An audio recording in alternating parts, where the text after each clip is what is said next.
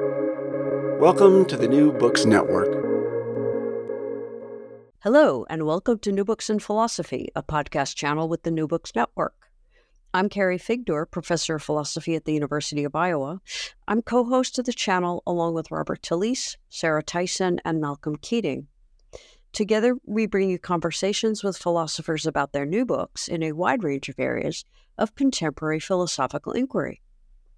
Today's interview is with Adam Toon, Associate Professor of Philosophy at the University of Exeter. His new book, Mind as Metaphor, is just out from Oxford University Press. Folk psychology on a standard reading is the way we attribute contentful mental states to others in order to explain and predict their behavior. For example, saying that John thinks the plant needs water as an inner mental state that explains why he is looking for the watering can. In his new book, Toon argues that this view is incorrect. We do not have mental representations. Instead, while our concept of mind is of an inner world, this inner world is a fiction. What we are really doing is picking out complex patterns of behavior and projecting this inward. Intentionality, meanwhile, resides in public language, not in the mind.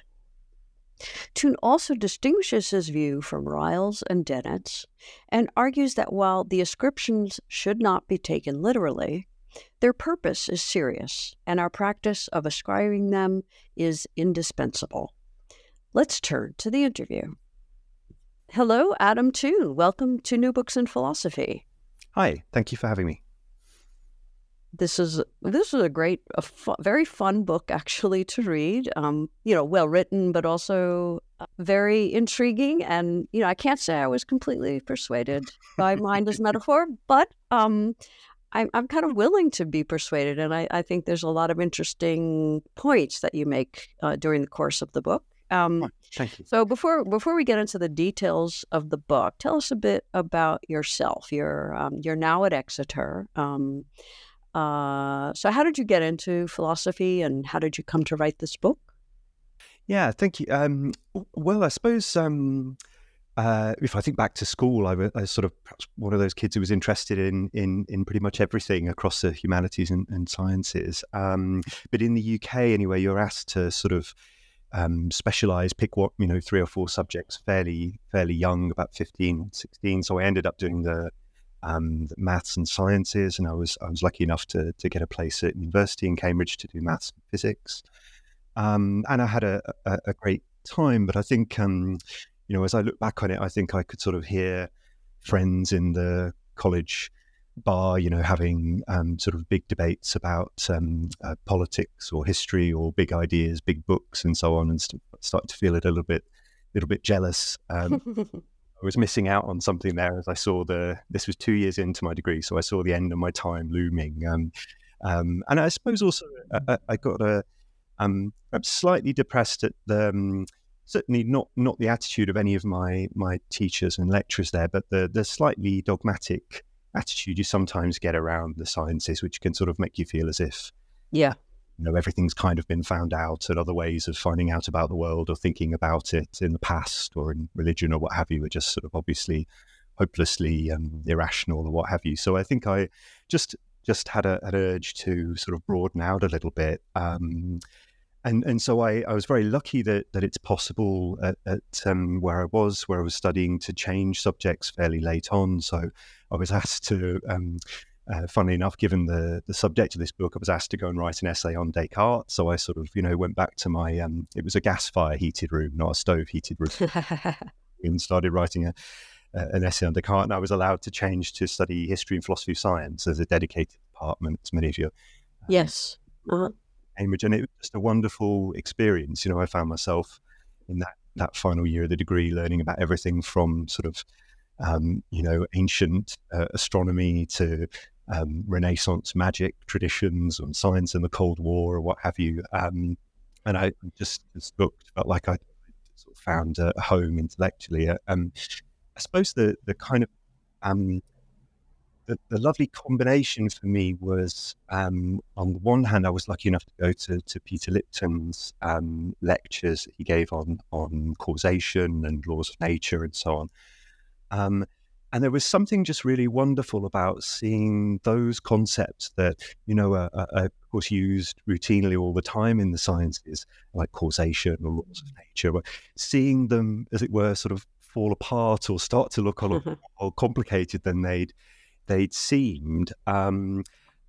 But at the same time, to have this lovely sense that you could contribute. I mean, it's partly because Peter was just such a wonderful teacher, but you felt as if these concepts were difficult, but nevertheless, that in this room together, just by trying to think clearly, by trying to use our imagination to come up with counterexamples, what if people threw 2 pebbles at the milk bottle at the same time? How would we say one had caused it to break, or what have you?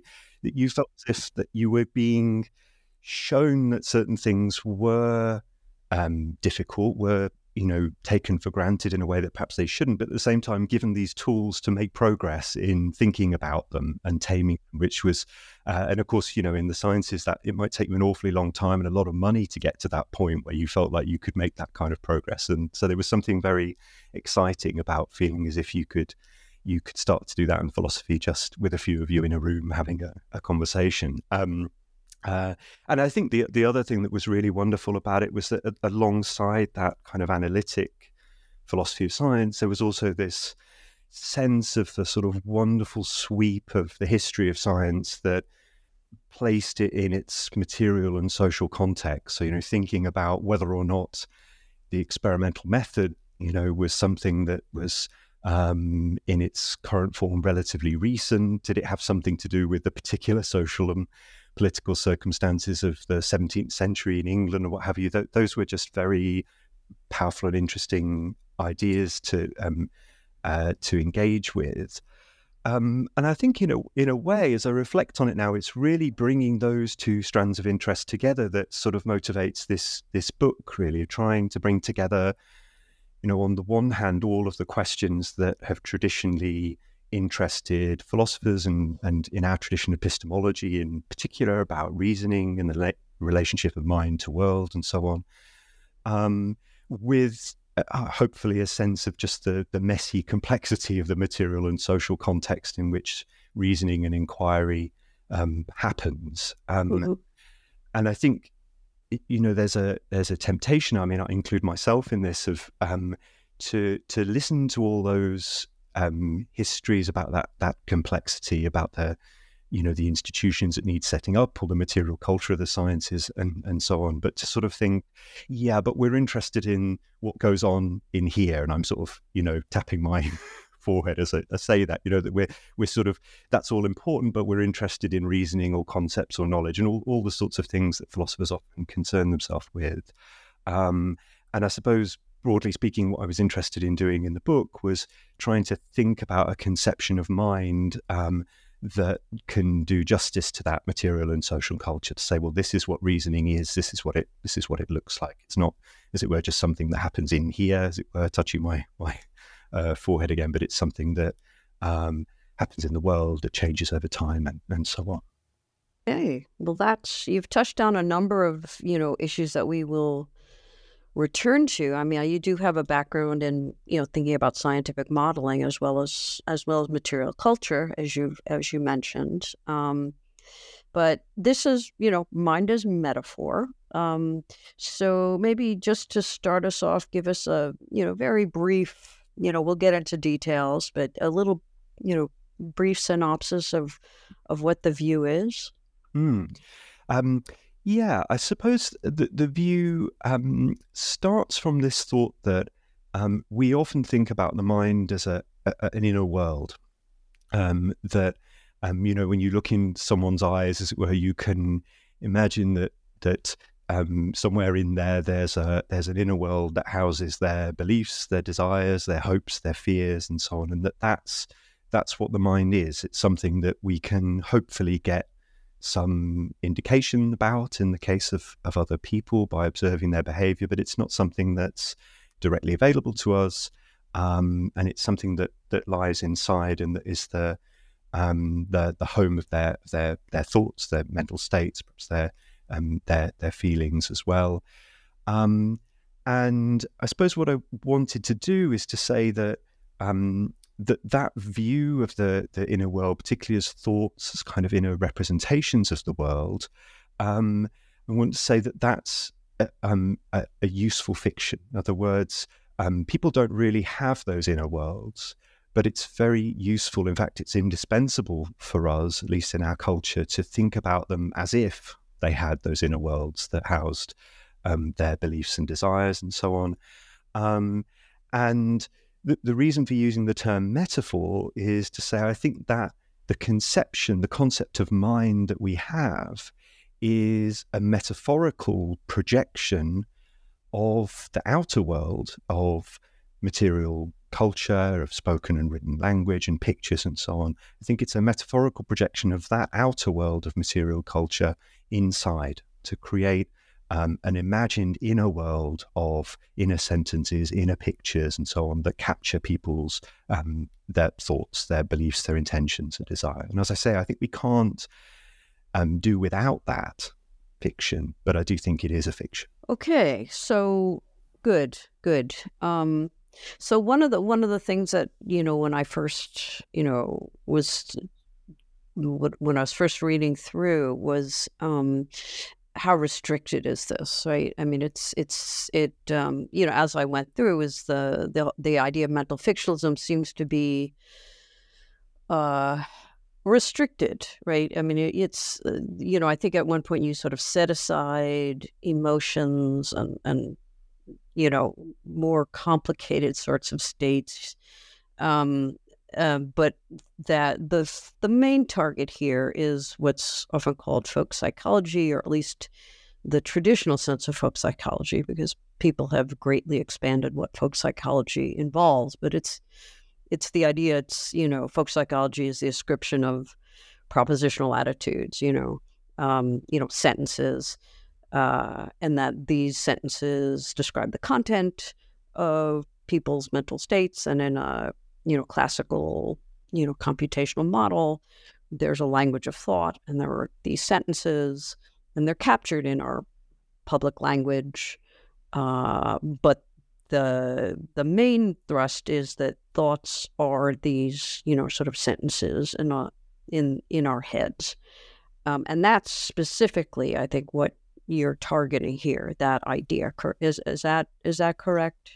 Yes, I think that's correct. Yeah, I suppose that view that sometimes known as computationalism view is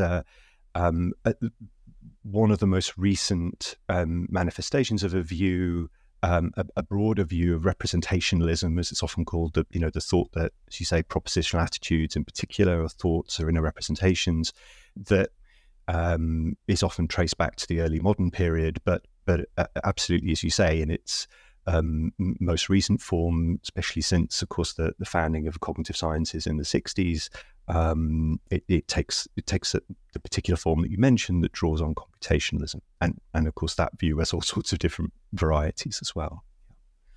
So let me again, I mean, the idea is that we have thoughts, but they're just not propositional attitudes. Would that be right?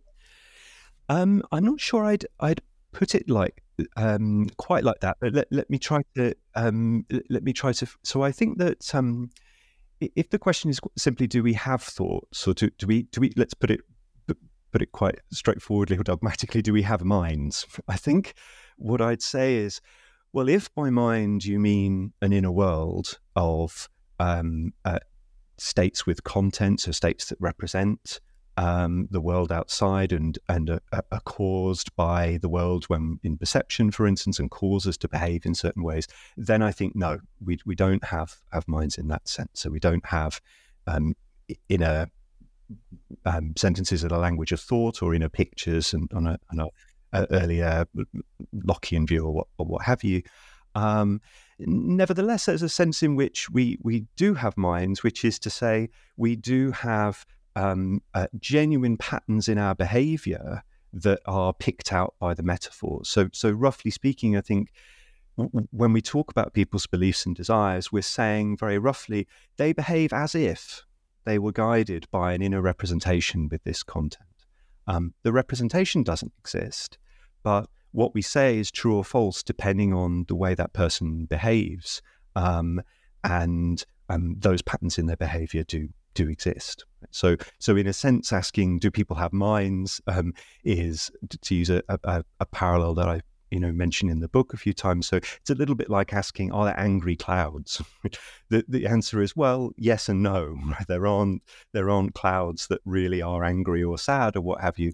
But there are clouds that are perfectly appropriately picked out by that metaphor a certain day. And I think the same is true about people and minds. There are patterns of our behavior that are perfectly correctly picked out by using the metaphors that we use, even if the inner states are fictions. Okay, so I'm trying to get a fix on what is, and is there? I mean, clearly we're conscious of something, and I can sit and cogitate without behaving in any way, and the specificity of what's going on in my head will not be captured by my behavior or any pattern of behavior that I might express, unless it's, of course, writing a sentence. So, I mean, you're not an eliminativist. Does that you're a fictionalist? I mean, so I'm trying to tease out what's the difference between an eliminativist and then the view that you are defending. And I mean, you mentioned, this sort of, we're picking out genuine patterns in our behavior. There is a background here in terms of, Ryle's, screed against the Cartesian theater or the ghost in the machine. And then, of course, Dennett's, his real patterns thing. So how are you different from an eliminativist, and how are you different from Ryle and Dennett?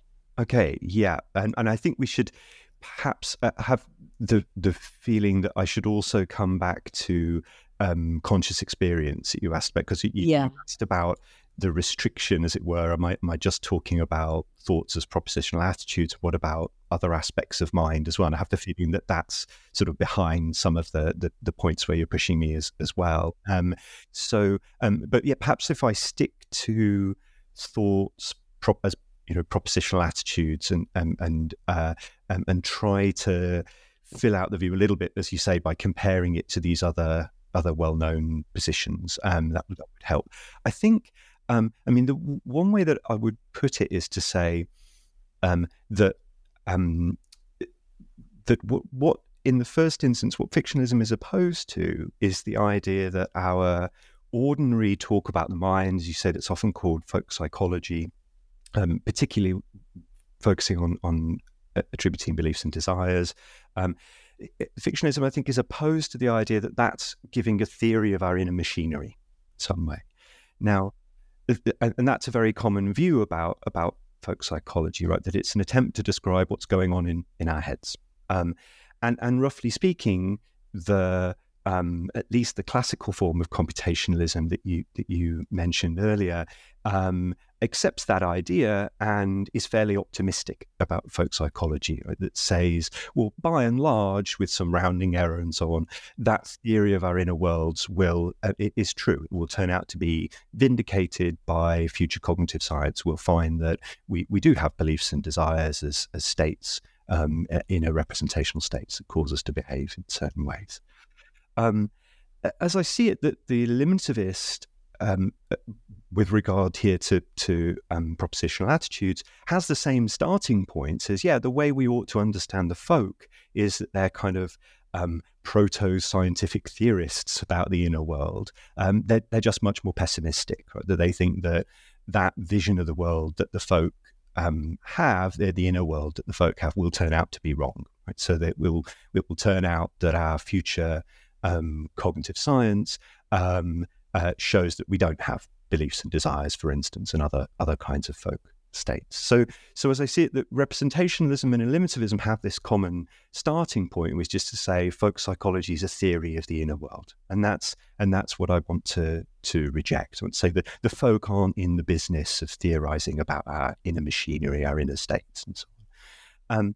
Now, as you say, then of course there are there are other views that would agree with me there, that would say, yeah, you're quite right that the folk aren't offering a theory of inner machinery, and behaviorism and instrumentalism are two well-known versions of that approach, and some of these approaches are often thought to not work for various reasons. So, behaviorism is often thought to run into a lot of problems. For example, now I think so.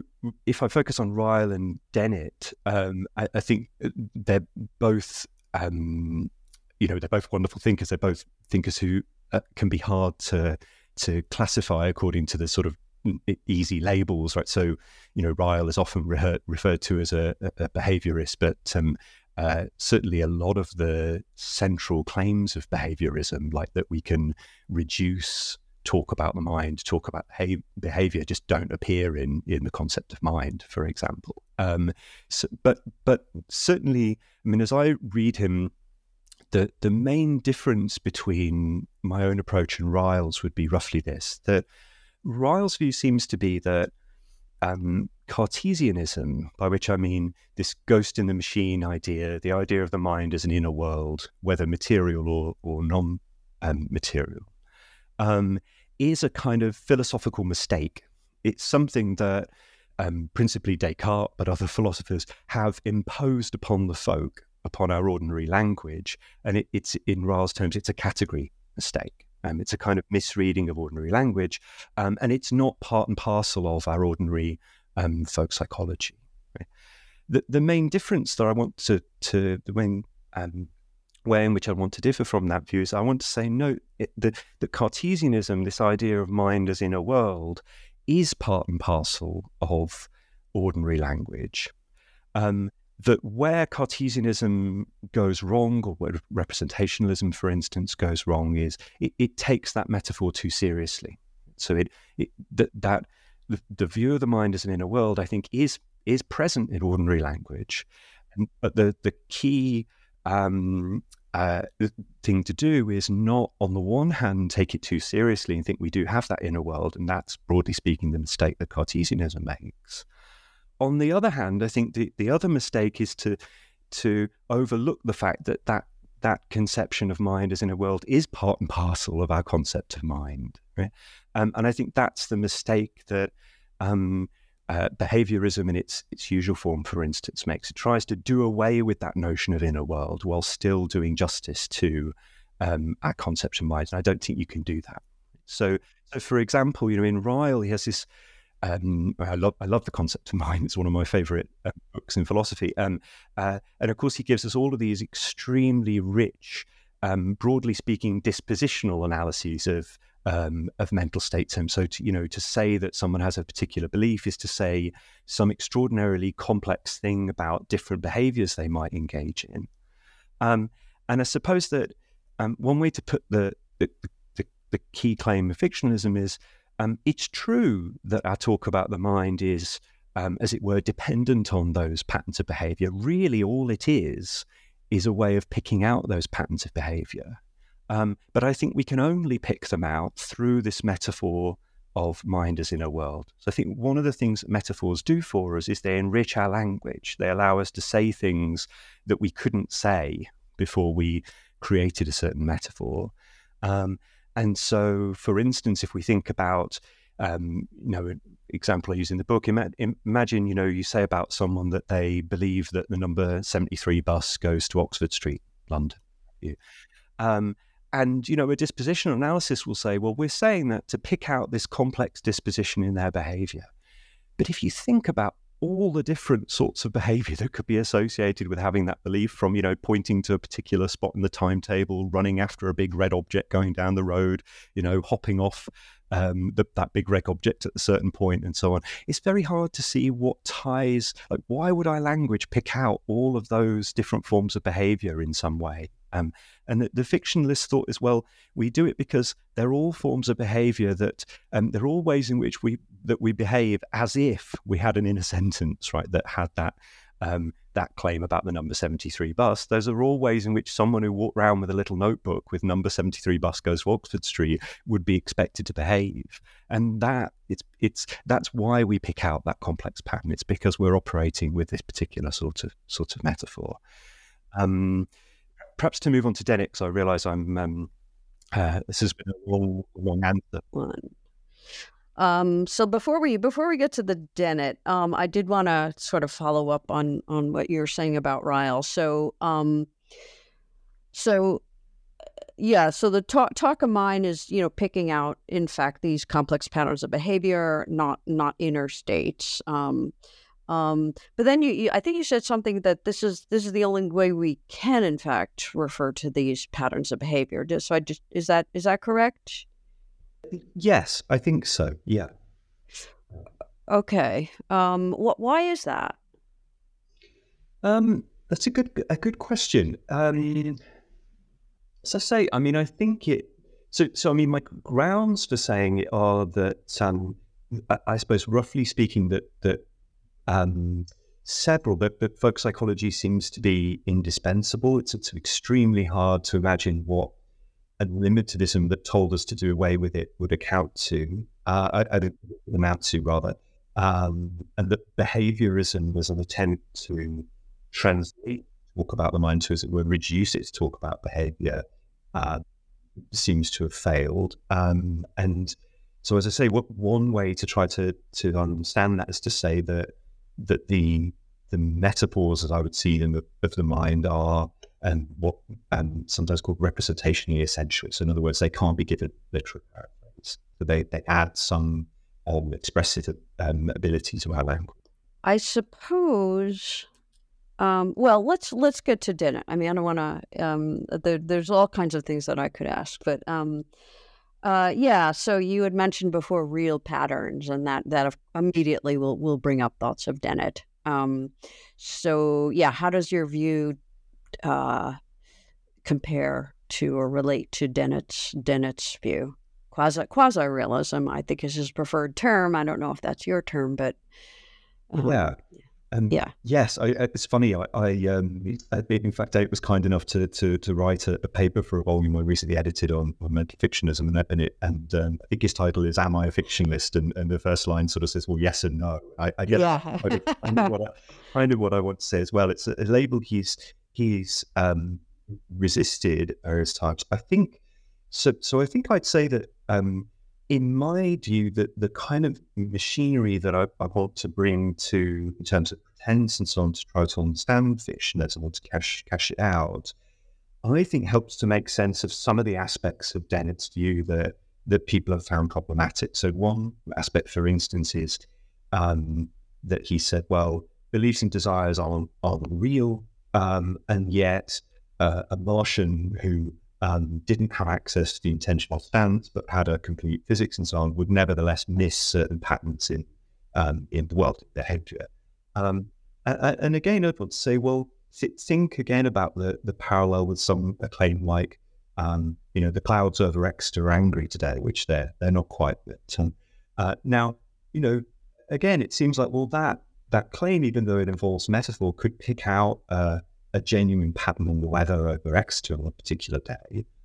It can be true or false in virtue of the way the world is. And it might be something that was missed by some otherwise expert Martian meteorologists who didn't have access to our particular set of metaphors. So I suppose one thing I would want to say is that certain aspects of Dennett's view that people have thought difficult seem to start to make sense of this view. Another worry that people have had, for instance, is that sometimes it talks about beliefs and desires as in an informational state, sometimes just patterns of behavior. They have this kind of dual character. And again, that's exactly what we'd expect if talk about the mind were metaphorical, because it's a projection from one domain, which is about representations and patterns and information in our external representations. It's a projection of that to make sense of behavior.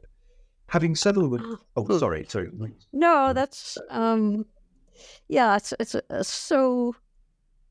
The angry cloud thing, is a bit confusing to me. I do understand it as a metaphor, but the claim that the clouds are angry or the cloud is angry uh, is about the cloud, right? It's not like the cloud is not really going through something that makes us draw a metaphor to human anger. But you're saying that we're talking about an inner world, and the propositional attitudes, the content descriptions we give are metaphorical, but you're getting rid of the world, and that's the inner world, and replacing with something else, and that's not what's going on with the angry cloud. Yes, I think so. The thought is that if in the metaphor of the maybe that as you say, that parallels with this particular example don't bear pushing too far, but the thought is that what we're doing is we're, as it were, we're making sense of people's behavior when they don't say things out loud, write things down, and so on. We're making sense of their behavior then through this metaphor by looking at this parallel, as it were, with the things that people do when they do write things down. So, for instance, we talk about memory as if it were a little inner notebook that we have. What we're doing, we're saying, well, you can make sense of that person by talking about them as if they had a notebook to hand where they could write down useful information and then look it up later on and use it to guide their actions. And so, like the cloud, the behavior and the pattern that the behavior they're engaging in, I think, is perfectly real. But the little inner notebook isn't.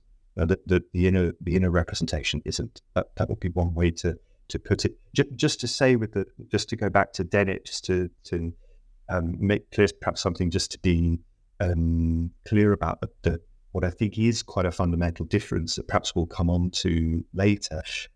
I think as I read him, a key difference between the view I want to try to put forward in Dennett's is that I do think that language introduces something quite different. In other words, I think that as I read Dennett, I think the intentional stance seems to be, as it were, a story about intentionality as a whole, whereas what I want to say is, well, in fact, it's what we're doing is projecting public intentionality, especially language, onto the mind. So the view does allow that there's something, as it were, fundamentally different that comes into being with social creatures like us who use language that's then metaphorically projected inside. And I think that's an important difference with that.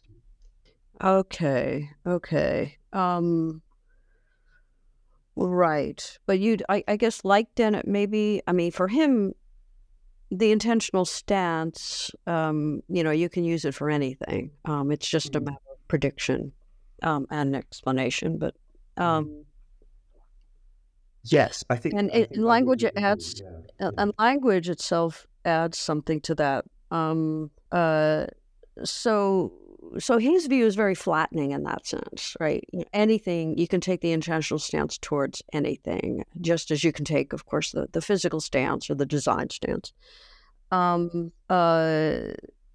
Your view also seems a bit flattening in the sense that maybe any creature, I'm thinking of non-human animals, we ascribe, contents to them as well.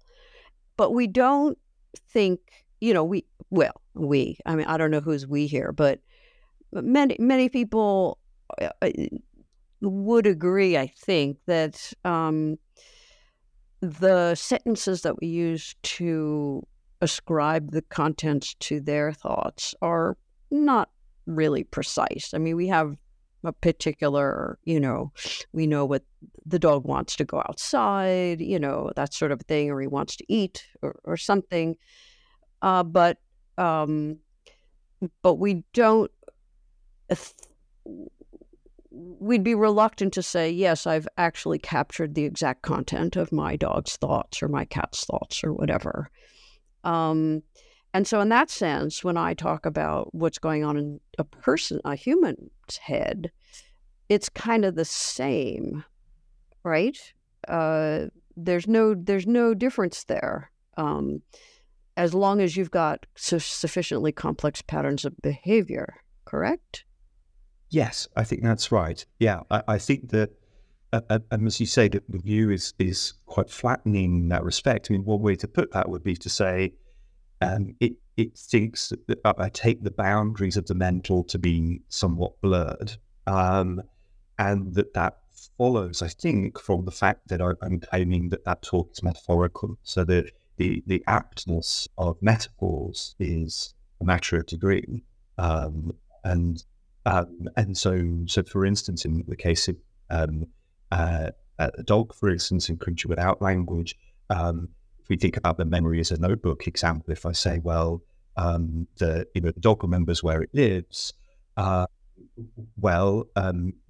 am I saying? I'm saying that it makes sense to treat the dog as if it had an inner notebook with its address written down. Well, that metaphor is much less apt than it would be in the case of a person who uses language, because someone who's using a notebook with an address written down, if you ask them where they live, could tell you the address, could read it out. That's not true of the dog's behavior. Nevertheless, there are some patterns in the dog's behavior, like where the dog will run back to if it's coming back from a walk or what have you, that are well captured by my metaphor. So I'd say, well, these metaphors, although they're based on human practices of using language, of using representations like inscriptions in notebooks or what have you, still they can be apt to a certain degree in talking about other animals, for instance. That I don't think is true.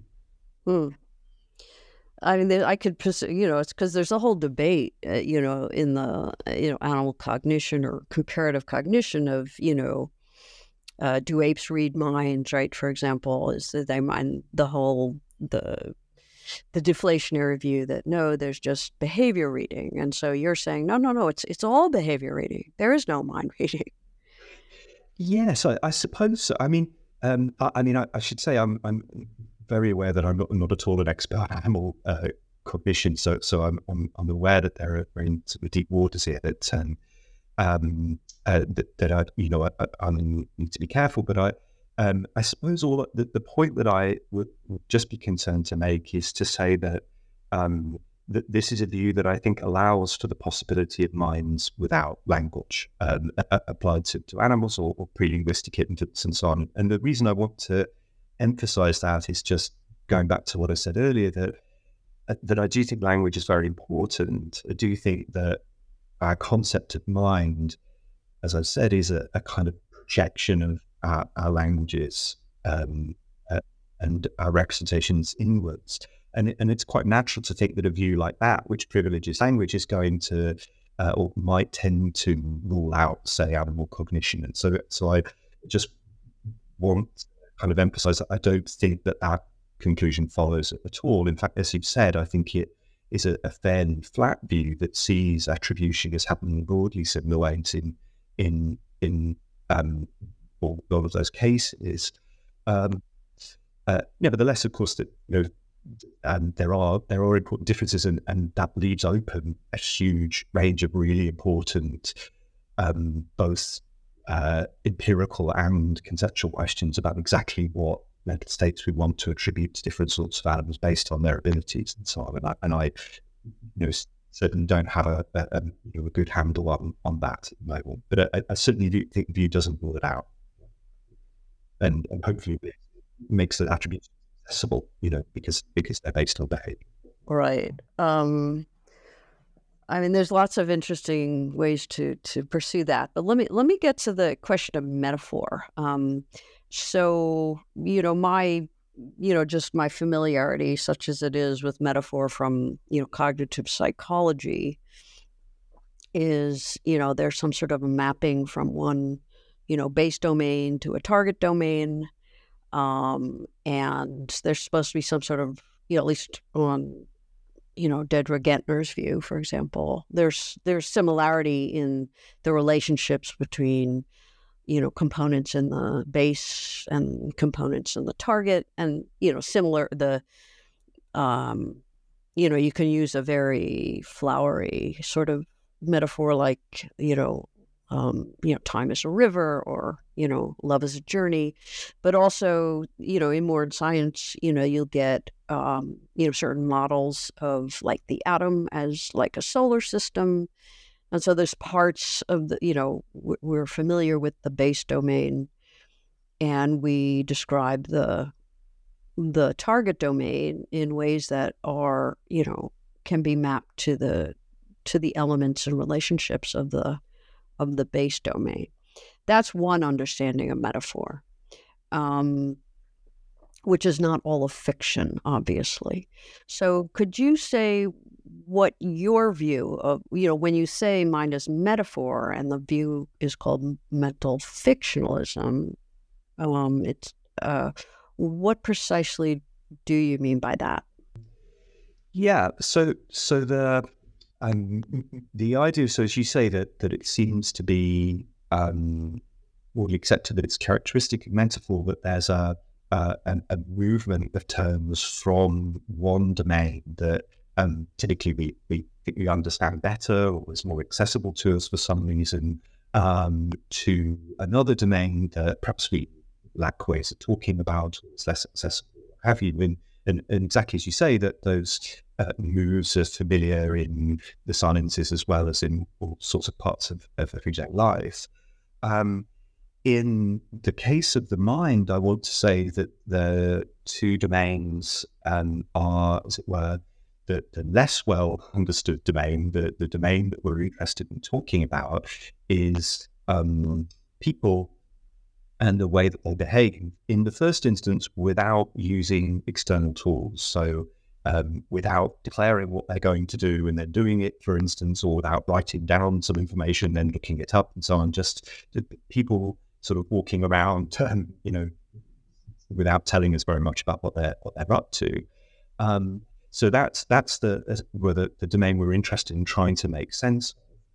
And the thought is that what we do when we invent this concept of mind is we try to make sense of that kind of behavior in people by looking to this other enormously rich domain, which is also the movement of people and their behavior, but this time involving tools. So writing things down in a piece of paper in a notebook and then looking it up later on, or saying out loud, I want a cup of coffee, and then going to make a cup of coffee. So the thought, the realization that that motivates the invention of the concept of mind is that realization that we can treat people in the first instance when they don't have access to it, when they're not saying what they want to do out loud, when they're not writing things down and so on, we can nevertheless make sense of them by treating them as if they were writing things down, looking it up, were saying things out loud. So they have a desire for a cup of coffee, even when they just walk up to the cash and switch it on without saying, I want a cup of coffee, for instance. Acting as if they have that in a representation helps us to explain why they're reaching in the cupboard and picking out the coffee jar and so on, in something like the way it would if they were to have told us out loud, or what's a cup of coffee. That's the as you say, the characteristic feature of metaphor is those two domains, and I want to say both of those domains are taken from human behavior and culture. The reason I think this term fiction is quite unfortunate in a way. It's something that is something of a term of art in various areas. I've written about fiction in the context of scientific modeling, for instance, and of course it's always somewhat unfortunate to talk about a relationship between science and fiction. It can lead people to think you're a skeptic or a flat earther or what have you. Right. In this context, meant to mean that that when we look as if we're making assertions about an inner world, we don't mean those assertions literally, just as we wouldn't if we said the clouds are angry, or that a friend was standing at a crossroads in their life or what have you, that we're engaged in a kind of a minimal form of pretense that's akin to what happens in fiction and children's games and so on. But nevertheless, we're doing it for a serious purpose. We're, if we say someone's standing at a crossroads, we're trying to make a genuine assertion about where they find themselves in their lives, faced with a difficult decision. And when we use this metaphor or this fiction of an inner world, we're really what we're interested in when we're not doing philosophy or psychology, but in everyday life, we're interested in behavior, what they'll do, say, and so on. Okay. And so that kind of brings up the question of intentionality, right? I mean, because there's a whole, there's all kinds of, the whole explanations in cognitive science, how to naturalize representation. And, there's all sorts of research programs, I guess is the best way to put it, that go on, which if this is correct, would just be like completely off base. So I'm not going to go there so much because it's a whole nother discussion. But I do want to get to the issue of intentionality. And you do say in the book that, the intentionality of mental states, such as it is, I suppose, which it certainly would, the whole meaning of intentionality would be completely different, but at least for mental representations, but that public, language,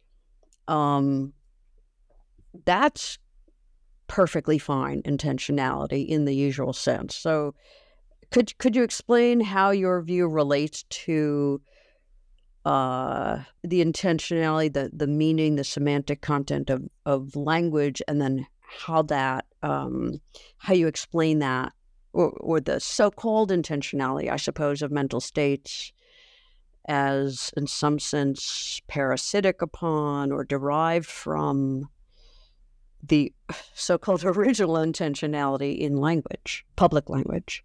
Yeah, so I'll do my best. So I think, as you say, that the view here is arguably in a minority. I mean, I take it, the typical approach that you will find to thinking about intentionality proceeds in exactly the opposite direction. So the typical approach would be to think, well, why is it that sentences spoken out loud and disturbances in the air or marks on paper, why do they have content? Well, they have content because someone, there was a speaker or a writer, and they had certain thoughts, and so the on the usual view, take it the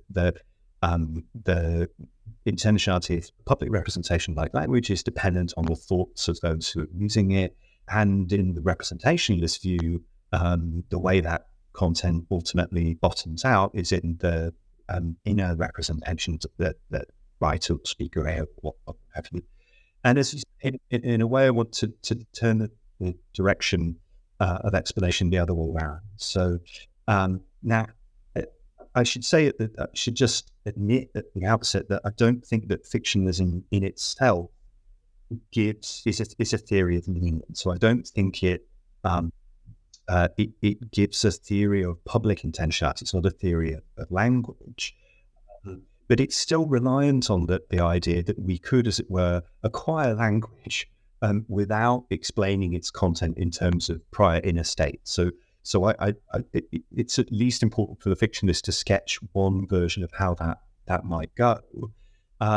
So one view that it's not at all new to me, original to me at all, is would say, well, look, start from the fact that we're social creatures who tend to act alike much of the time and tend to discipline in various ways, from subtle to more to less subtle, those people who are out of line.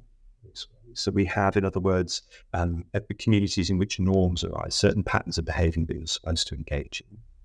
And one of the things that we do is use tools with all. So, if you think about something like a screwdriver, it's used in certain norm-governed activities, and that means that there's something that it's for. It has a certain function. It's for driving the screws rather than making a hole of wood or taking the lid off a paint pot or what have you. And the broad idea that's common to many thinkers who have this kind of view would be that language is a tool in that way, that we start to utter sounds and make marks that have a particular role, that are for something, for labeling, for instance. And that really is, broadly speaking, how meaning arises. Now, as I say, it's a view that inspired various different thinkers. There's certainly an awful lot that needs to be done to has been done to sketch that out. I think where fictionalism comes in is to say, well, look, once you have a community that has language, that has external representations, how would it get the concept of mind? And that, I think, comes afterwards, when that external world of sentences, of the noises and marks with certain social roles, gets projected metaphorically inside. So that's, I think, where the fictionalist story comes in. It's how, in a community that already has developed language as a norm-governed social group, then come up with the concept of mind. But it'd be quite right to say that's, although there are lots of people who developed something like that view of languages, and perhaps still a minority. Okay. I do want to pursue that, but we're running low on time. So I do want to get back to one of the things you said at the very beginning on material culture. And we haven't really talked about material culture, although just now you're talking about language as a tool. Can you sort of, to go back to that aspect of how you even came to mental fictionalism? Can you say a bit about the relationship of this to your background or original views on material culture? Yes, it was perhaps quite like a lot of these routes. It's a little bit tortuous, but I'll try to.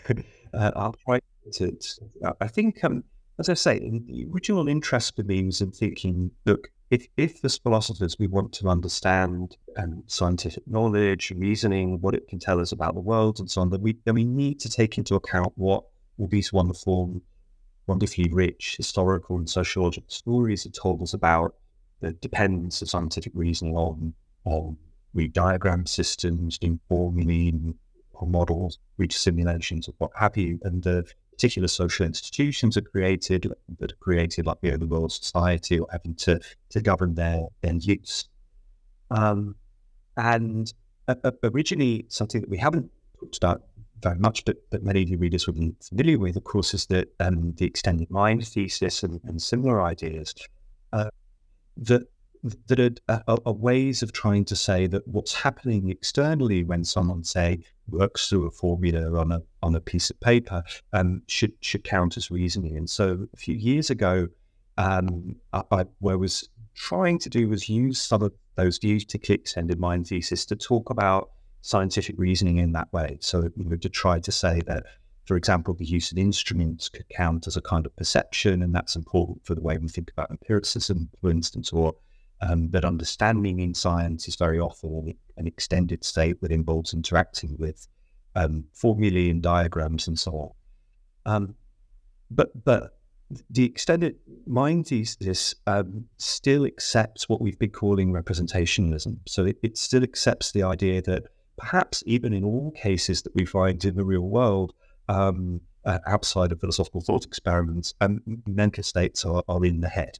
It claims that under certain, perhaps slightly unusual circumstances, and they could extend that.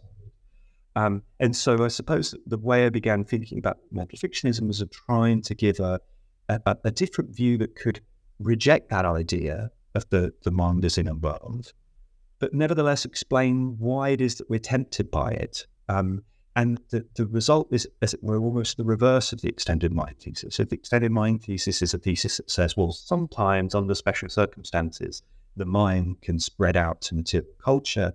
I wanted to say that, well, in fact, the most foundational move, it seems to me, is exactly the opposite way around. It's that we develop material culture and then metaphorically project that inwards to create the concept of mind. Well, I think what that means, if we think about something like the history of material culture and sciences, is that is a different way of thinking about epistemology. That if we think about Locke or Hume or those empiricists who wanted to talk about the limits of the human mind, the way that they do that is by thinking about the mind as an inner world of ideas and asking, well, what are its operations? What is its relationship to the world outside? And we get the central problem of lots of foundational problem of lots of Western philosophy to understand that relationship. And I think what I'm trying to say is that that the mind itself has a history, and that history is the history of the creation of different tools for thinking and the social environments in which they occur. And that by creating those tools, we don't have as it were, a fixed inner world that somebody like Hume was trying to describe. We have this sort of constantly developing world that allows us to think new thoughts. Okay. Well, I think we are out of time now, unfortunately, because there's a lot of different avenues to pursue there. So tell us, just to close, what are you working on now? Are you following this up, or have you turned to something else? I'm following it up, or trying to. I think by addressing, follows from what I was just saying, by addressing the historical aspects of the question. So, at the moment, what I've been trying to show is that it is part and parcel of our concept of mind, as our focused psychology that we have today, that we think of the mind as an inner world, that's a metaphor. And I'm interested now in asking, well, when did we get that conception? A lot of people that think in the modern period, quite understandably, is critical there, but where did we get that conception, that set of metaphors, and what purpose do they serve?